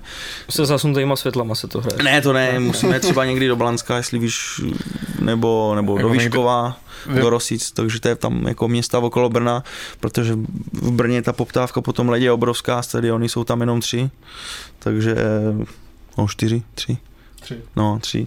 Takže tam se to jakoby točí, plus samozřejmě těch amatérů je strašně moc, kteří si tam chcou jít hrát a do toho, že mládeže, hokejových jako profesionálních klubů, teď ještě, že dorosty a pak zápasy a je to strašně moc, takže se to hraje takhle po nocích a já jsem taky hrál jako podobným stylem jako právě tady Kuba, že často mám rád takový fyzický hokej, víš, že já jsem nikdy nebyl takový sprinter a vždycky třeba se zaparkuju před bránu, což mám rád a dostat 10krát do ledvin, to mě vždycky baví a takový ten vyhrocený prostě fyzický hokej, jako rozmáznout někoho na mantinel, že máme ještě takovou ligu, že tam se moc jako nesmí dohrávat a vždycky někoho rozstřelím na mantinel, tak tam vždycky pak najednou vzniknou emoce a má to aspoň správný grády tady, takže tak no. Ale když jsem mluvil o Adamovi, Joeymu, to je 16, ne, snad dokonce? No popravdě nevím. Že jo, já myslím, že jsme to tam zmiňovali. No. Myslím, že 16-17, no podle mě plnoletý určitě není. No. Protože si se tady bavíme o tom, že je jeden z nejlepších gamerů tady u nás a je mu teprve 16, tak my se asi bavíme o tom, že ta mladší generace k tomu asi měla blíž, hráli to od začátku, zatímco tobě, jestli to můžeme říct, 28. Říkám to správně. Bych to radši neříkal, ale... Kubovi je zase 35, ten se cítí úplně v lese. Je to prostě tak, že ty starší hráči mají nevýhodu? No, říkám to nerad, ale no někdy máte nevýhodu, no tak odchází už ty reflexy, že v těch hrách potřebujete být rychlej a třeba profesionální counter-strikeoví hráči končí ve 30, no zhruba tak nějak je strop, jak v hokeji 40 se říká. Kubo, kde? To ještě 5 let, ne? To zapích dřív, já už jsem No. Hele, Ondro, a když říkáš, že ten kluk je třeba top 5, tak to se bavíme jenom čistě o NHL, tak jestli dělí se ty kategorie gamerů na jednotlivé hry. Rozhodně. Tam je to o tom, zase, jako kdybychom to přirovnali k jinému sportu, to prostě fotbalista, když není dobrý na hokejce, tak prostě to je opravdu tady takhle rozdělený. A myslím si, že jak tady Roman právě zmiňoval několik hráčů, tak v tom NHL tomu taky je. A myslím si, že podobně jak v CSku, tak tam samozřejmě, jak jsou to ty týmové hry, tak tam už ty individuality většinou jdou stranou, tak tam se to spíš dělí na ty týmy, tak u NHL, u FIFA, tak tam se opravdu to může takhle brát, že Joey není jedničkou, rozhodně se o to snažil a v draftu tady do té nejvyšší naší ligy tak byl jedničkou, takže si myslím, že tady v tomto případě tak tady ty označení jsou rozhodně správný a v každé hře to je jinak. No. Hele, a ta esport hokejová liga, to bylo rozjet ještě před karanténou, ne? Bylo. Jo. Že jo? A to jsou úplně krásně sledovali, jak při té karanténě to mělo nějakou, před tou karanténou to mělo nějakou sledovanost, pak najednou začala korona a teď najednou to úplně jakoby vyletělo. Ta sorta lidí, která se na to dívala jako furt, tady na tyhle zápasy, tak tam byla furt, jo, ale teď najednou, jak vznikla jako ta korona, tak tam najednou přišli ti externí, takzvaně, prostě ti co se na to, jako to předtím vůbec neznali a teď najednou jsme tam řešili, že proč hraje za Kometu McDavid a Gretzky. No to jsem proto mě nejvíc mátlo, když jsem si to zapnul na chvilku. No tak to bychom měli vysvětlit, protože je to úplně jednoduchý, tak se to hraje ve světě. Myslím, že Richard už to zkoušel. To jsme říkali při každém streamu pořád okolo. A stejně to bylo furt. Ne, tam to bylo přesně vidět, že prostě ti lidi tak přišli se podívat na klasické hokej a nepochopili, že to prostě v tom virtuálním světě úplně neplatí. No. Tam jakoby nejjednodušší vysvětlení, pokud to máme vysvětlit znova, tak je to o tom, že aby ten hokej nějak vypadal, aby to bylo atraktivní, tak prostě se museli zvolit právě ty Hockey Ultimate týmy, což jsou ty kartičkový týmy, což znamená, že si můžete z těch kartiček prostě poskládat opravdu hodně velký, hodně dobrý tým, protože pokud by prostě hrála Bolka a prostě další český týmy, tak by to v ten moment prostě nevypadalo dobře. Prostě Kometa, Liberec, Sparta, ty tam mají pár jako dobrých hráčů i vlastně v rámci té hry a ty by vyčnívali, ale ty ostatní týmy by prostě neměli šanci. Prostě hlavně, není tam Miller, nejsou tam tady tyhle hráči. No. Hlavně tam je nutno podotknout, jakoby, že v tom jako hokeji, v tom NHL-ku, tak tam fungují takové jakože ratingy, že ten hráč má nějaký rating a prostě NHL-kový týmy tam mají třeba rating 92+, že jo? A prostě extraligový kluby třeba 68, 70 a je to pomalý, špatně střílijou, je takový utahaný, jak prostě po neděli na oběd a to by nikoho nebavilo se na to dívat, takže proto jakoby všechny tady tyhle jakoby módy, ty přenosy a tady ty ligy se hrajou v tom hudku a je to jak ve FIFA a tak se to hraje všude ve světě, no, takže si myslím, že organizátoři to zvolili dobře, protože nevím, proč by jsme zase tady v Česku měli být v něčem originální. Že? Hlavně tady hraje zásadní roli ten fakt, že už to jsou věci, které gamer samotný neovlivní, protože ty, když najdeš před bránou s nějakým hráčem, který není schopný dokončit kličku, tak ty prostě musíš vymáčknout z toho herního prostředí maximum a proto se prostě brali hráči NHL, když si ty zmiňoval ten rating 92, tak vlastně ty top gameři v té esport hokejové lize, tak ty bez výjimky prostě skládali první formaci s 99kama. Ale kdybychom to hráli třeba před půl rokem zpátky, tak ty 99 karty nebyly ještě, že? Protože ono to jakoby roste během sezóny, že podle toho, že začíná to na 85 třeba u těch nejlepších a podle toho, jak ten hráč v tom reálném NHL dává góly, tak mu nebo jaký má výkon, tak mu samozřejmě rostou ty karty i v té hře. Jakoby, když třeba back jako hraje dobře, má dobrý plus minus, golman dobře chytá, má dobrou formu, tak jim rostou i ty karty v té hře, že třeba když se McDavid na 2 měsíce nebo na měsíc zranil, tak se mu to na 95 zaseklo a dohadovalo se, jestli mu bude vůbec mít 99 kartu, jo, což... Tak by nehrál ani v Liberci, jo, potom. Ne, no tam by mohl hrát, ale s tou špatnou kartou. Ale jak říkám, jako kdyby byly ty, prostě, kdyby se hrála Kometa s Kometou, tak jako by to bylo nezáživný, jak pro nás, tak pro ty lidi. Jediný, co by jako bylo dobrý, že by fakt jakoby ty lidi přišli na ten stream, fandili by a viděli by tam, že jo, za Kometu hraje Erat, Miller, to by bylo jediný dobrý, ale jinak prostě by to bylo nekoukatelný. Což samozřejmě není to tak, že bychom něco měli proti těm hráčům, ale nastavila si to tak ta hra. Prostě. Ty jsi hrál tady ty NHL, když jsi byl malý? Já jsem naposledy hrál, 09 byla na počítač ještě. To jsem ještě hrál. Tam to bylo jednoduché, tam zmáčkl jsme zerník a vystřelilo ti to? No, já hrál naposledy 93 podle mě. Ne, nehrál jsem třeba 98, no kolem 2000 ještě jsem hrál, ale hrál jsem třeba 6 let zpátky, tak jsem si 93. Normálně teď jako nějaký program jsem našel, že jsem hrál tu 93 a to byla docela prdel. No. Já jsem vždycky nastavil na ten kruh a krosa, vykej, zdar. Jo, já jsem začínal na 2000, no. Já ani nevím, já jsem začínal později. Já jsem jako počítače přečichl hodně později, takže jestli to byla 2004 nebo něco takového, jako fakt jako jsem začínal později s hrama, ale jako nevadí mi to ve finále. Tam jsou jenom aktivní hráči, mají kartičky. No určitě mají lepší kartičky. Tam jde o to, že samozřejmě ta hra ti nabídne určitý balíky a můžeš si na ně samozřejmě můžeš si vyhrát body, za který si potom ty balíky nakupuješ, ale pokud chceš být fakt dobrý, tak do toho musíš investovat nějaký peníze, proto vlastně EA propaguje tady tyhle ty mody, jak na straně FIFA, tak NHL, protože tam si samozřejmě kromě základní hry ještě přivydělají, řekněme, nemalý peníze navíc. Já nevím, jestli Roman by třeba chtěl říct, kolik do toho dal. Myslím, že to můžeme vynechat tuhle diskuzi. A myslím, že to je správně, to je taky odpověď. No ne, jestli by tam třeba nebyla i kartička Kuby Korejse, třeba z AHL ještě kdysi. No je tam, každopádně, jestli hrál Kuba za Kometu, tak třeba 2.16 v Hudku byl určitě. Určitě ano. Myslím, že 2.16 jsem asi nehrál, ne? No tam je to vždycky ten rok posunutý, že jo? Tam je to rok posunutý, no. Tak 2.15 byl se ještě v Kometě. Radši na to nekoukej. No třeba Kauli. Zkazíš mi den. Teď jsme se dívali, tak třeba Kauli tam má teďka aktuálně rating 81. Ale ono to ještě funguje jako krásně tak, že jakoby, když jako hokejový reálný hráč, nevím, jak to teda vůbec funguje, jo, ale nedovedu si to představit, ale prej, když napíše reálný hráč do EA Sports, že chce mít kartu ve hře, tak mu dají 99 kartu. Tak to funguje. Martin Nečas musel napsat, jo? Ne, Martin Nečas má 98. No, ale je tam ještě z AHL z farmy. Je tam z AHL z farmy, tomu udělali speciální kartu, jakoby byla to nějaká edice, že jakoby ty mladé hvězdy, které vystřelili z farmy rovnou do NHL a tam zažili nějakou hvězdnou první sezónu. Byl tam, jako myslím, Nečas, Marner a Taylor Hall, což jakoby ti dva už jsou starší, že jo? A Hall minimálně tomu je tak 30 plus, myslím.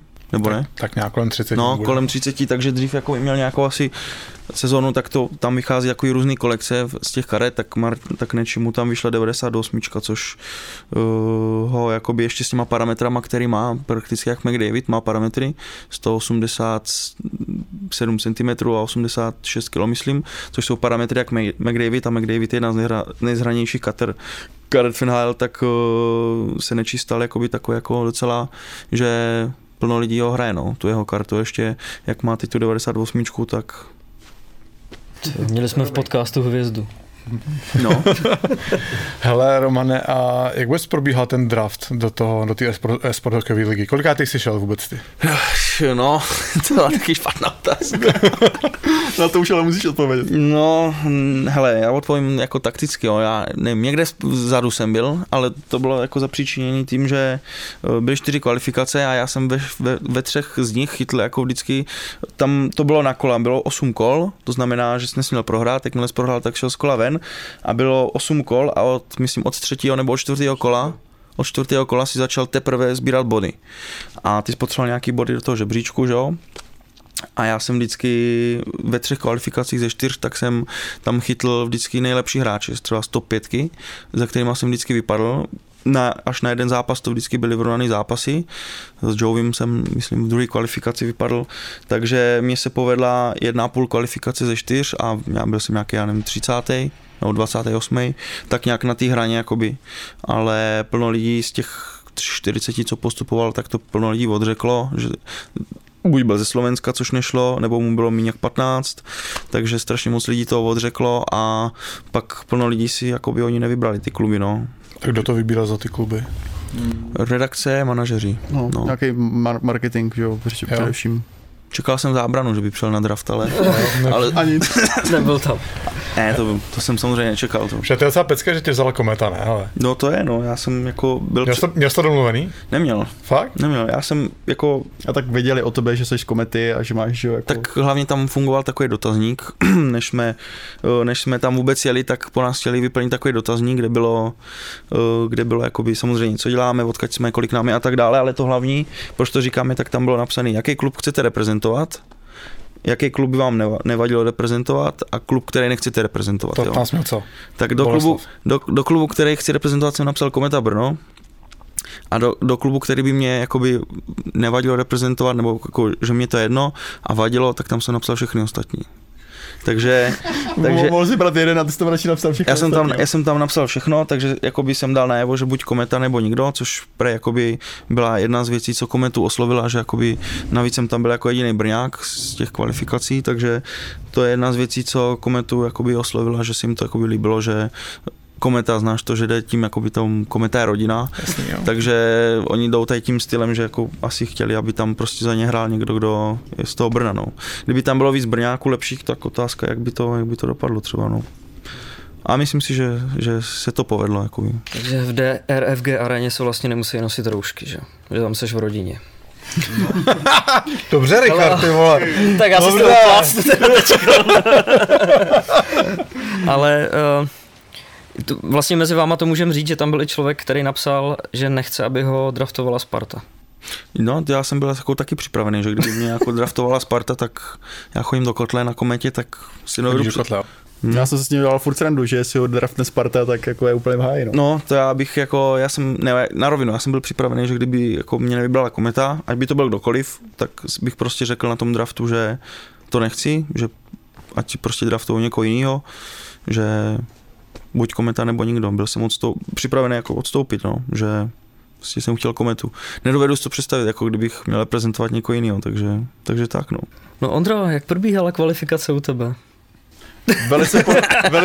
Velice podobně jako u Romana. Na mě to byla špatná otázka, tak na Hondru je to ještě no já jsem si v pohodě, já jsem asi rád, že jsem se nedostal, protože jsem se takhle dostal samozřejmě za tu oponu, nebo ani ne za oponu, ale před ten mikrofon. Moje kvalifikace probíhala s tím stylem, že jsem dlouhou dobu předtím už NHL jako nehrál nějak aktivnějc a věděl jsem, že asi to nepůjde úplně jednoduše, ale zkusil jsem to. Z těch byly 4 nebo 5 kvalifikací. Myslím, že 4. No, tak já si myslím, že 5. 4. No, myslím, že jsem hrál 3 a většinou jsem narazil v té době ještě na pro mě neznámé jména, takže ve druhém kole nějaký Pepče Stachurčík, říkám, ty vole, ten je dobrý. Jako nechápal jsem proč, druhý hráč Komety, draftovaný. A druhý nejlepší. A druhý nejlepší jako na dvojka, přesně tak, draftový. Tak to jsem nechápal, jako, jak to teda hraje, ale porazil mě jako relativně slušně a takhle jsem narazil v podstatě ve všech kolech vždycky na někoho pro mě neznámýho, ale potom jsem zjistil většinou podle těch soupisek, že byli fakt vysoko. Myslím, že s Kumbikem jsem ještě hrál jeden zápas a takhle jsem se dostal asi na 3 body, což vzhledem k tomu, že za výhru to bylo 50. No, takže Joey měl nějakých 150, nebo skoro 200 bodů, tak já jsem měl 3 body, tak jsem se na draft jsem se nedostal. No a když se teď lidi podívají na tvůj YouTube kanál, tak YouTube? Tak to říkám dobře, ne? YouTube. Já bych řekl YouTube, prostě YouTube? Úplně takhle jako. Kory mě teď, myslím, před týdnem říkala, že říkám YouTube. To jsem ti určitě říkala jsi mi to. No každopádně tam uvidějí teď docela zajímavý seriál, který ty si rozjel ve vztahu k mistrovství světa 2020, to znamená jako seriál simulovaných zápasů, který ty komentuješ. Když jsme se tady bavili o těch modech, který lidi můžou hrát, že buď to hrajou 1 proti 1, proti danému člověku nebo proti počítači, tak se vlastně nechá dát ta hra vyloženě i simulovat, že do toho nezasahuješ a ty to komentuješ v podstatě jako kdyby se to hrálo. Mně to přijde jako zajímavá náhrada teď toho mistrovství světa, který, já nevím, jestli mám mluvit, už v minulém čase se nehrálo nebo se nehraje vlastně. No, teď by bylo to v období nějak. Jak ti to vůbec napadlo udělat něco takového? Já, jak říkám, já ten kanál jsem, nechci říct, založil na NHL, já jsem začínal úplně na jiných hrách, ale hodně rychle se ke mně přidala velká část komunity okolo NHL, takže potom jakoby to už opravdu přešlo na to, že jsem tam začal dělat především NHL a vlastně každý rok jsem nějakým způsobem buď to hrál nebo simuloval ty zápasy český repre. Většinou jsem to simuloval v rámci té základní skupiny a vždycky na konci jsem řekl, jak snad to dopadne stejně jako tady můj simulace. Občas dopadlo, občas ne. A potom jsem samozřejmě do playoff čekal, jak to vlastně jakoby vůbec celý vznikne v tom reálném světě, abych prostě na to jenom navázal. Ale vzhledem k současné světové situaci, tak mě právě už spousta lidí dopředu, když se jako rozhodlo o tom, že vlastně mistrovství nebude, tak psalo, jako jestli teda bude letos mistrovství, nebude letos mistrovství. A já jsem si řekl, že bude mistrovství, ale protože jsem potřeboval prostě mít ty body a měl mít ty výsledky, tak jsem prostě musel takhle odsimulovat vlastně všechny zápasy, což znamená 52 zápasů v základní části a potom celý playoff a mám z toho 400 giga záběru a měl jsem, jakože bylo to vtipný, protože já jsem to chtěl vydávat ten den, co to mělo být v reálu, nakonec jsem to dával o den později, což znamená, že jsem nezačínal v pátek těma 6 zápasama, ale až v sobotu a teprve v pátek jsem to začal simulovat. Což jsem zjistil, že bylo teda docela pozdě, protože jsem zjistil, že to fakt jako trvá, protože vlastně přesto, že nehraju, tak já jsem potřeboval ty záběry. To znamená, že já jsem prostě musel zapnout konzoli, musel jsem zapnout hru a v ten moment jsem prostě musel těch 60 minut, ne reálných, ale těch virtuálních, což je řekněme 25 minut, tak prostě odsimulovat, odnatočit. Což ještě znamenalo, že já jsem vždycky každou tu třetinu musel odkliknout, takže to nešlo jakoby, že by to vždycky šlo samo. No a takhle jsem to prostě seděl celý den a takhle jsem prostě natočil všechny ty zápasy a potom jsem si to střihal. Českou reprezentaci jsem si vždycky odkomentoval celou, to jsem tam jakoby nedělal se střihama, tam jsem opravdu odkomentoval vždycky všechny ty 3 třetiny A mělo to úspěch, ne? Jakoby já jsem jakoby po tom prvním dnu jsem si říkal, že to nemůžu zvládnout, že to je fakt jako strašný kotel všech těch zápasů a toho střihu a všechno. A vzhledem k tomu, že jsem to nedělal jako nějaký full time nebo cokoliv, mám to prostě jenom jako takový koníček, tak jsem si říkal, že jsem si na sebe ušil bič, ale teď už to mám teda úspěšně za sebou. Česká republika v simulaci došla až do finále. Jo? No, spousta lidí, spousta lidí mě právě hnedka psala, jako tak kolikrát to simuloval, že jo, a já tam s kruhama pod očima vždycky všechno jednou, protože prostě na to nemám čas. Tak jsem jakoby fakt jako můžu říct, zcela upřímně, že jsem nic nesimuloval dvakrát, tak Česká republika postoupila ze 3. místa. Co je ještě větší zajímavost, tak Slovensko z 1. místa. Wow. Ti ale narazili ve čtvrtfinále na Ameriku, myslím, ta je teda roznesla a nás teda až ve finále roznesla Finsko. S tím, že teda semifinále 1-0 proti Kanadě, to byla taková jako suchá záležitost, no, to se i špatně komentovalo vzhledem k tomu, že se tam skoro nic nedělo, no, ale jinak super, jakoby já jsem za to byl strašně rád, že jsem to nakonec ve finále udělal, protože ty reakce byly skvělý a bylo vidět, že vlastně tam zase přišlo i spousta jako jiných lidí, kteří by to normálně nesledovali, spousta diváků mě potom psalo do zpráv, jako hele, zapl jsem to tady na televizi, koukám s taťkou, s dědečkem, prostě máme to tady místo mistrovství a to jsou zprávy, které tě potom prostě potěší, no, takže za mě skvělý projekt a už jsem dostal dotazy, jestli budu dělat to stejný i příští rok, ale to zatím jako... Celou sezonu bys měl dělat. No, takhle, já už jsem dostal zase návrhy, abych dělal NHL, protože to bylo ještě v době, když to samozřejmě nevědělo, jak to teda bude s tím playoff, tak ať jako dohraju tu sezonu taky nějakým způsobem simulovaně, ať prostě udělám to playoff, tak naštěstí se teda NHL snad bude dohrávat, tak nic takový jako nehrozí, ale jakoby s tady tímhle tím simulováním tak je asi dost prostoru na to prostě zkusit něco dalšího. No. A je cesta třeba na tomhle vydělat? Rozhodně. Já jako YouTube, podobně jako tady Romanův Twitch, tak je prostě, že jo, platforma, na které jedou reklamy. V tuhletu chvíli tam jedou i různý předplatný, podobně jako tady právě u Twitche, ale to já nemám ani aktivní a to v tomhle případě jakoby na tom YouTube úplně nechci. Ale co se týče YouTube, tak samozřejmě Google, jakožto teda samozřejmě ta platforma tak je prostě plná reklam, takže vlastně z každého, nechci říct zhlídnutí, ale z každého 1000, jakoby je to přepočet na 1000 zhlídnutí na tom videu, tak se dá něco málo vydělat, ale pro mě jako osobně, tak to je jenom něco malinkého, co prostě mě pokryje, řekněme, nevím jestli hodinovku na to, abych to dělal, ale prostě mám to jako takovou jako prostě přidanou hodnotu k tomu, co dělám. Ale ty máš na YouTube nějakých 83 000, ne, sledujících? Mám. A pořád se tím nedá vydělat. Já to nedělám úplně s tou viděnou toho výdělku. Já prostě kdybych chtěl, tak bych musel natáčet trošičku jiný content, musel bych se podobně, jak tady Roman zmiňoval na tom Twitchi, prostě přizpůsobovat té komunitě, co zrovna chce. A to já nedělám. Já jsem prostě už těch 8 let zpátky, když jsem začal, tak jsem si prostě stanovil to, co bych chtěl a moc jsem nekoukal na čísla, takže to, že mám jako takovýhle výsledky, tak je pro mě dostačující a přestože by někdo mohl říct, že prostě tady 100 000 dá za necelý rok, tak já to nedal ani za 8 let, tak je pro mě i tak prostě řekněme dobrý výsledek, protože já jsem se právě díky tomu, že jsem se na tady tohle cestu jako rozhodl vydat, tak jsem se dostal k tomu komentování. Protože do té doby jsem si říkal, jako jo, jednou bych chtěl tady komentovat nějaký hokej nebo cokoliv, ale neměl jsem k tomu žádnou průpravu, takže já jakoby YouTube beru jenom jako krok, neberu to jako cíl a tím pádem prostě tady ty čísla vůbec nevnímám a vlastně mě potom ve finále úplně jedno, kolik to lidí sleduje a prostě to beru jenom pro mě jako zábavu a podle mě to je cesta, kterou by se měla vydat většina tady těch tvůrců, protože potom všichni koukají na ty čísla a nadávají, jak jim to neroste a podobně a já koukám a nic nedělám. Oni taky jdou na tu platformu s tím, že chcou vydělat peníze. Je to jako, tak, to se taky změnilo, no, za tu dobu. Strašně moc lidí dneska, jakoby, když právě vidí, jak to jednoduše může vydělat, což určitě není jednoduchý, strašně moc lidí si řekne, jak už jsem říkal, že jako ty hraješ počítačové hry, máš za to peníze, to chci taky dělat, to můžu dělat taky. Už jsme si samozřejmě řekli, že to není fakt, že to není pro každýho, a to jakože vážně, tak strašně moc lidí na tu platformu, ať už na ten Twitch nebo točí ty YouTube videa, prostě jenom proto, aby ty peníze vydělali a tím pádem dělají kroky, které, nebo dělají ty videa docela kontroverzní s tím, co by jako asi třeba, když to točí mladý kluk, tak co by měl dělat, takže z tohohle pohledu je to takový, můžeme to přirovnat zase k hokeji třeba, tak jak Martin Rad teď nedávno řekl, tak dnešní mládež nehraje ten hokej proto, aby jakoby vyhrávali a měli ten feeling prostě z té hry, ten vítěznej, tak prostě jdou do toho hokeje, chcou jít do té NHL jenom kvůli těm penězům třeba, jo. Že prostě jdou do toho hokeje s tím, že chcou vydělávat miliony. Nejdou do toho hokeje s tím, že chcou zažívat pocit vítězství, že chcou vyhrávat Stanley Cup, že chcou vyhrávat tady v extralize tituly. Jdou prostě jenom si pro ty peníze. A tady právě začínají jakoby i někteří právě ty youtubeři a ti streameři, že ta dnešní mládež je nevím, jestli je to dobou, ale orientovaná fakt takhle hodně na ty peníze, no, že a pak vznikají ty různý videa, to Kuba naštěstí neviděl, ale co se někdy může odehrávat na YouTube, co někdy dokáže někdo udělat, vytvořit, jo, takový prostě debilní videa, tak to je... Co třeba? Já teda jenom ještě bych teda dodal, já nejsem YouTuber, jenom pro ty, který by to teďka... Já jsem tě tak nikdy dneska neoslovil, já vím, protože jako teď jsme se hodně bavili o tom YouTube, já jako to právě nemám rád, já jsem strašně právě rád, že za mě teďka už mluví, řekněme, ta kvalita v podobě toho komentování a tady těch aktivit, což je právě proto, co jsem tady zmiňoval s tím krokem.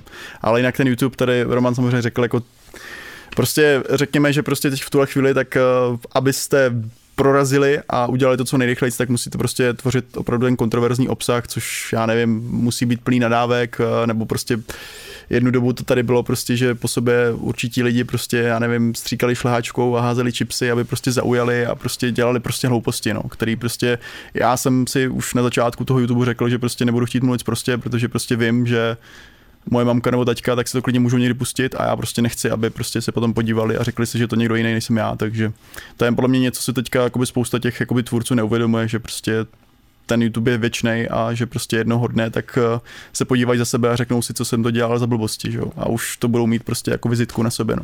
Internety jsou věční. No, teďka vždycky na někoho vyjdou nějaký tweet před 8 lety někde dal někdo. Je to tak. To je vždycky sranda.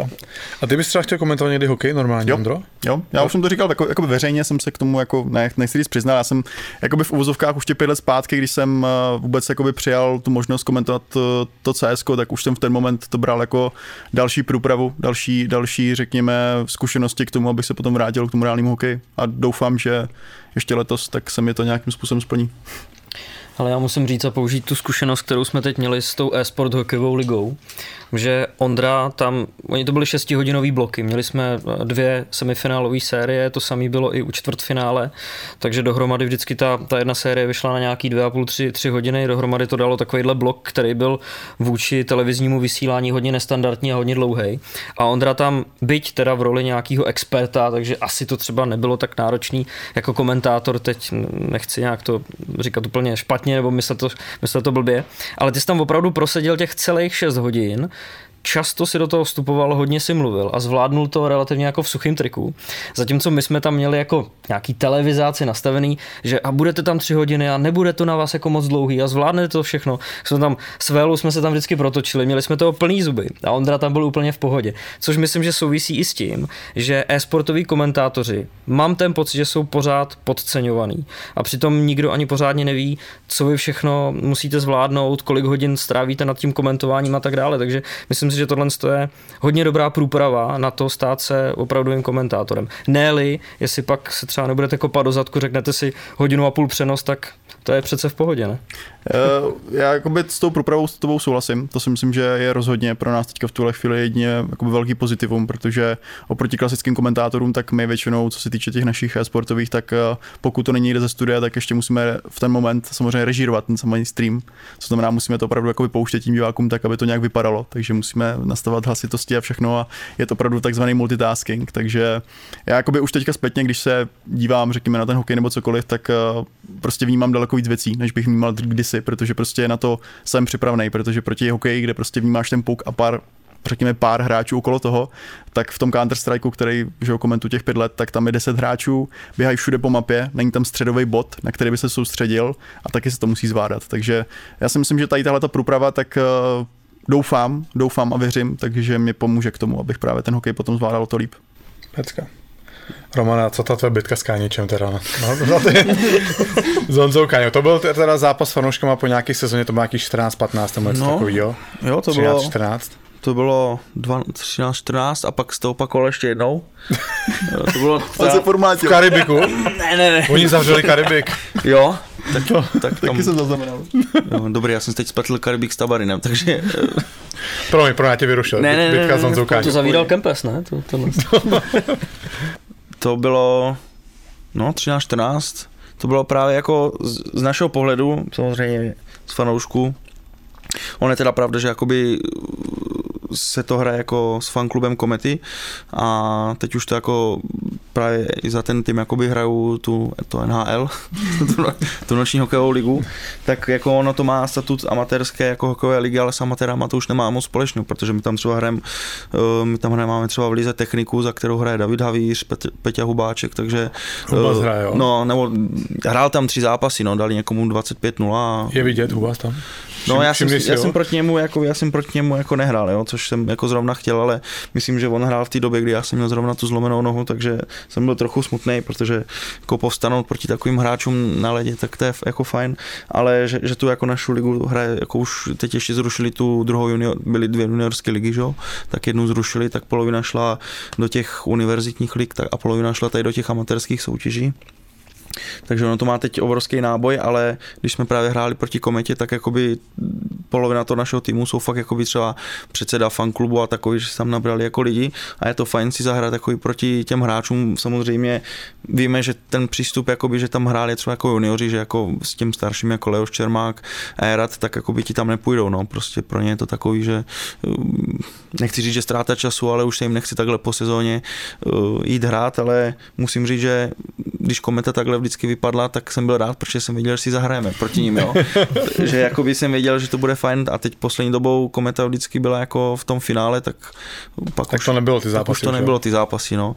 Ale první byly 2 tady ty zápasy, tak první zápas mě vyzval Kánič, tak to byl nejmenší hráč Komety, a pak se to o rok později opakovalo, tak to mě zase vyzval Dodo, to byl zase nejvyšší hráč Komety, jednomu jsem roztrhl dres, jsem se, myslím, s Dodem prál, ten mě přetáhl dres přes hlavu, takže hned bylo vymalováno a jediný, co jsem jakoby já mohl, tak jsem to chtěl zkusit taky a jak je Dodo samozřejmě nahoře, tak jsem jakoby zatáhl a jsem si šel, jak to dělal, tak najednou jsem jako už asi nepokračoval, protože jako myslím, že by to bylo poprvé by to nebylo, kdo by někomu roztrhl dres, ale asi jsem zrovna nechtěl jako roztrhnout někomu dres, no. Ale bylo to fajn, no. Třeba když jsme se rovali jednou tam v té naší lize, tak to jako se opřeš do borce a on jde hned dolů. A teď s tím Káničem jako jsem se ho snažil zhodit a držel jak přibitej. No. To bylo jako poznat, no, že ta stabilita je úplně někde jinde a jak byl to showmatch, no, tam bylo to super, tam bylo 3000, 4000 lidí, tak to bylo, dal jsem myslím i 1 gól, takže jsem si to užil. No, Čilovi jsem dal gól, no. Ne, to bylo normálně 2-1, jsme nějak jeli, jenom jsem dostal nahrávku, jenom jsem to uklidil, takže, ale to se historie neptá. Přesně tak, neptaj se jak, ptaj se kolik. Jo, přesně, takže to bylo super, no, škoda, že už to teď není. Jsi docela takový šprýmař. Do jaký historie sahá to tvoje video Sorry, I don't speak Czech? No to je právě, to byly nějaký ty začátky, když jsem jako tam začal hrávat, to jsi taky díval. No, to bylo právě, tam byl nějaký natáčel s kámošem, to si šel zrovna z ledu. No to jsem šel z ledu a tam byl nějaký, já nevím, co to bylo, nějaký klubový jako redaktor, to tam někdo chtěl dělat nějaký klubový videa. To nebyla parodie? To nebyla parodie. To bylo jako opravdu si mu řekl, nemluvím česky a odešel si. Normálně tam byl, jako, to byl jako náš jako borec našeho týmu a on mi jakoby řekl, že jako, já už nevím, ani co se mě zeptal, jak bych zhodnotil zápas. No, on se u toho nějak zakoktal, takže dal já jsem byl strašně optimistický, to byl strašně nějaký dobrý zápas, kde jsem jakoby měl fakt nějakou dobrou náladu. Prostě frajer se mi zeptal, že jak bych ho ohodnotil zápas, já jsem mu řekl I don't speak Czech, sorry, no. A najednou jakoby z toho bylo takový virální video, že mi to jako si z toho každý dělal srandu a... Počkej, a kdybys to vypustil teďka s tou Schillerovou? Jo, tak to by teďka bylo nejlepší moment, ten by to nabralo teprve. To by jakoby, no, ten timing se jako o pár let nepovedlo. ale je to halus, no, že jako... Takhle jsme si tam dělali srandu teď. O tom to je, ne? O kom se člověk musí bavit. Přesně tak. Kluci, děkujeme moc. Bylo to skvělý a myslím si, že nejsme naposled. My se víc děláme, nebo já se aspoň víc dělám a zkusíme něco vymyslet do budoucna ještě a díky, že jste si udělali čas. Jasně, taky děkujeme. Díky moc. A my jsme tady měli připravených ještě spoustu otázek, které jsme podle mě nevypotřebovali, takže asi tady nesedíme s klukama naposled, co? To jsem ti říkal, Richarde. No, ale... Jestli tak hezky neplňujete, to je správně. No ty jsi mluvil o tom Twitchi, já mluvím o podcastu. Já jsem neřekl ani slovo o Twitchi. Vegi mi zakázal zmiňovat Twitch, říká, ty nejvíc zmiňujete Twitch, ale nemáte Twitch.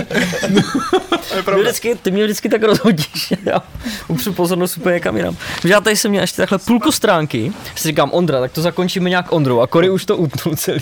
Nahráváme furt. To tam dej tadyhle konec, Vegi, normálně v tom středí, to je dobrý. Chlapi, dík moc.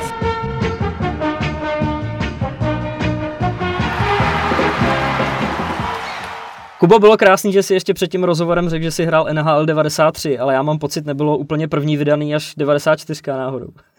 Ne, bylo NHL hockey, to bylo, a tady se ještě to nejmenovalo 93, a pak podle mě bylo NHL 95.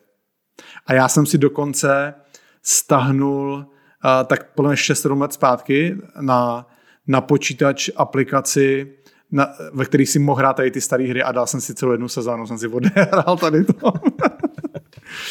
No. A to už teď bohužel není čas. Teďka chci mít občas i sex, takže jsem musel ty počítačové hry dát pryč. To jsem nechtěl slyšet. My jsme říkali, že jsme si tentokrát pozvali trošku někoho jiného než profesionální hokejisty. A byl tady místo toho esportový komentátor a profi gamer, ale možná to tak úplně nebylo. Třeba byl v našem studiu skutečně obránce Columbusu David Savard a útočník, který nedávno podepsal s královéhradeckým Mountfieldem Jan Veselý. Je tento příběh založen na skutečné události? Nebo jsme vinni pokusem o podvod? To vám povíme na konci pořadu. Jakube, máme tady konec pořadu, tak jak to tedy doopravdy bylo?